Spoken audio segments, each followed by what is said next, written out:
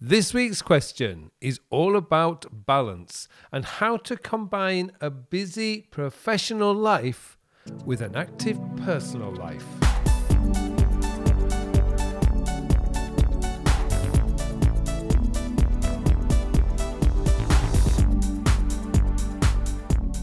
Hello and welcome to episode 197 of the Working With podcast, a podcast to answer all your questions about productivity, time management, self-development and goal planning. My name is Carl Pullein and I am your host for this show. Now, do you feel sometimes your work is taking over your life? Well, you're not alone. Many people are feeling this, and with the sudden move towards working more from home, it likely feels almost impossible to put barriers between your professional and personal life. This week, I will share with you some strategies you can use to help bring a little more balance into your life. Now, before we get to the question and answer, if you want to learn more about time management and productivity, I do have a YouTube channel that shares tips and strategies to help you get the most out of tools like Todoist and Evernote, as well as many of Apple's productivity apps. The link to my channel is, as usual, in the show notes. Okay, time to hand you over to the mystery podcast voice for this week's question. This week's question comes from Claire. Claire asks, Hi Carl, my company started a work from home policy last year because of the pandemic and have now decided to move to a hybrid policy. We should work from home 3 days a week and go to the office on 2.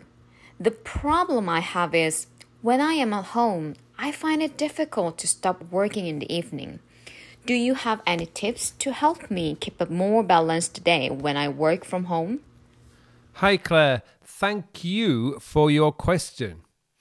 I think this has been a challenge for many people over the last 18 months or so. We were perfectly happy living a Monday to Friday life where we commuted every day, worked in a fixed location, and then came home at the end of the day. It was easy to differentiate when we were working and when we were not. Now, with us starting and ending our work in the same place, it is much more difficult to do. Now, the first thing I would recommend is stop thinking in terms of 9 till 5 work hours. While this may seem somewhat counterintuitive, it is this area where I feel most people are struggling. The biggest problem with thinking that you must always be working between set hours each day is you soon start to feel you're under house arrest. This is not a great mindset to be working under. We need to enjoy our work, not hate it. If you allow yourself greater freedom to roam about, you are going to find yourself feeling more at ease working from home. For instance, you may begin the day with clearing your actionable email. Well, you don't necessarily need to do that from your computer. Those quick emails could be done on your phone. So you could pop outside on a nice day and spend the first 30 minutes of the day getting some fresh air. We have the technology to allow us to be moving around. We can respond to Slack messages and emails from mobile devices. And for many, your meetings may be done without video. So you can do the call almost anywhere. Don't feel you must be sat at your desk all day. Get up, move around, and do your work in the best environment. Another way we restrict ourselves is by feeling we must do our work during the day. Now, this may be true. You might be in the unfortunate position of having a boss who is monitoring you all day. But for the majority of you who don't have this, be more flexible with your working time. For instance, if you have kids, if your kids come home from school around 4 p.m., stop for an hour and play with your kids. Then when they settle down in the evening, well, hopefully they do, you can go back and do an hour of work in the evening. Now, I've found that breaking off in an afternoon to take a nap or do exercise helps me be more productive. I usually exercise around 4 p.m., but I also go back to my home office around 7:30 p.m. for an hour to do a little more work. Sometimes I begin the day at 10 a.m. rather than 9 a.m. and spend the first hour taking a walk with my wife and dog. One of the great things about this move away from working full-time in an office is managers are being forced to focus less on hours worked and more on work produced, which of course is a far better metric anyway. So hours sat in front of a screen doing nothing important can be replaced with something far more regenerative, and that means when you're in front of your computer screen, you're going to be more effective. One of the difficulties many people faced when they had to work in an office all day was distractions. If it wasn't your boss asking you questions all day or colleagues interrupting you with gossip, it was the noise and movement all around you that prevented you from being able to focus on your work. Working from home means you can close the door and do sessions of focused work without all that background noise and interruptions. The thing to remember is your brain is not a machine. It needs breaks. So use your calendar and schedule out periods of focused work in between other jobs you may have to do. For instance, today I had a call from 7:30 a.m. to 8:30 a.m. Then I took my wife to her dance studio. I returned home about 9 a.m. and had 2 hours until my next call at 11 a.m. Those 2 hours were a great opportunity to do some focused work. Once my calls were over around 1 p.m., I picked my wife up from her studio and we had lunch together, returning home around 2:30.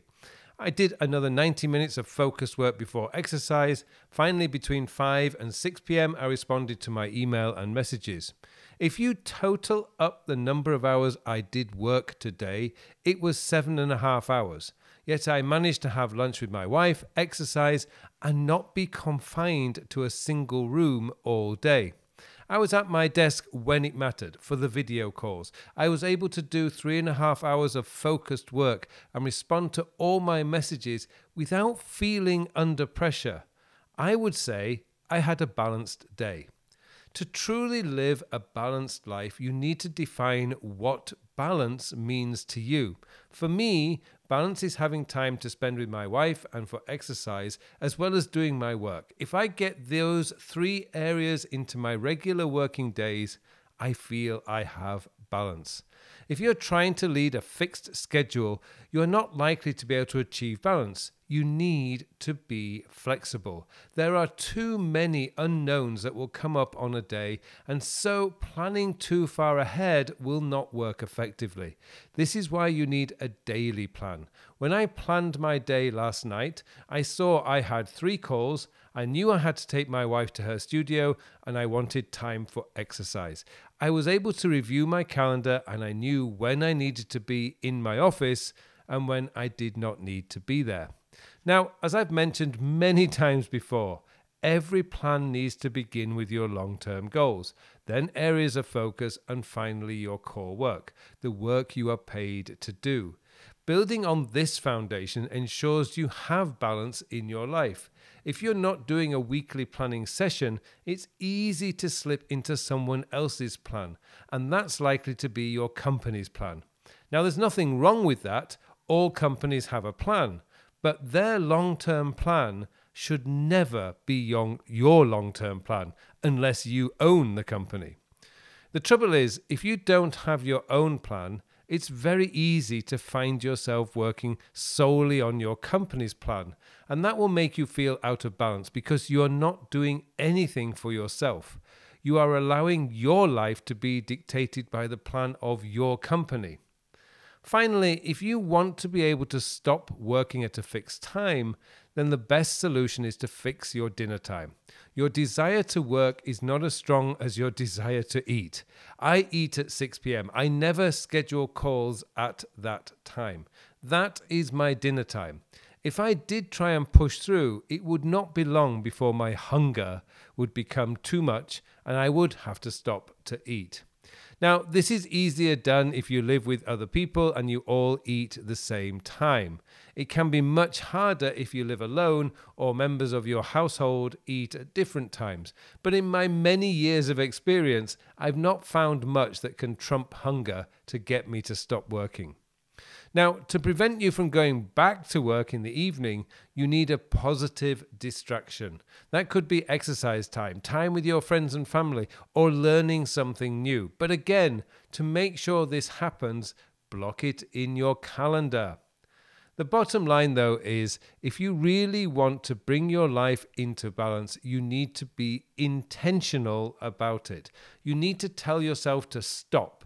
Without an intention to do something else, you will allow yourself to work more than you intend to. Balance is about knowing what you want from all parts of your life and doing something intentional about it. That's why developing your 8 areas of focus are important. Your family and relationships, your career, finances, health and fitness, spirituality, personal development, lifestyle and experiences, and your purpose. I like to spend time with my wife each day. I can do that by intentionally taking her to and from her dance studio or arranging to have lunch with her. I also like to study and exercise each day, so I have time for these activities blocked out on my calendar so I am not tempted to sit at my desk and respond to another email or write another article. Living a more balanced life is up to you. You can do this. Be intentional about how and where you spend your time. There is time for work, for a social life, and for your hobbies.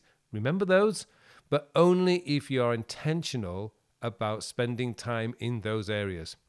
Thank you, Claire, for the question. And again, thank you too for listening. It just remains for me now to wish you all a very, very productive week.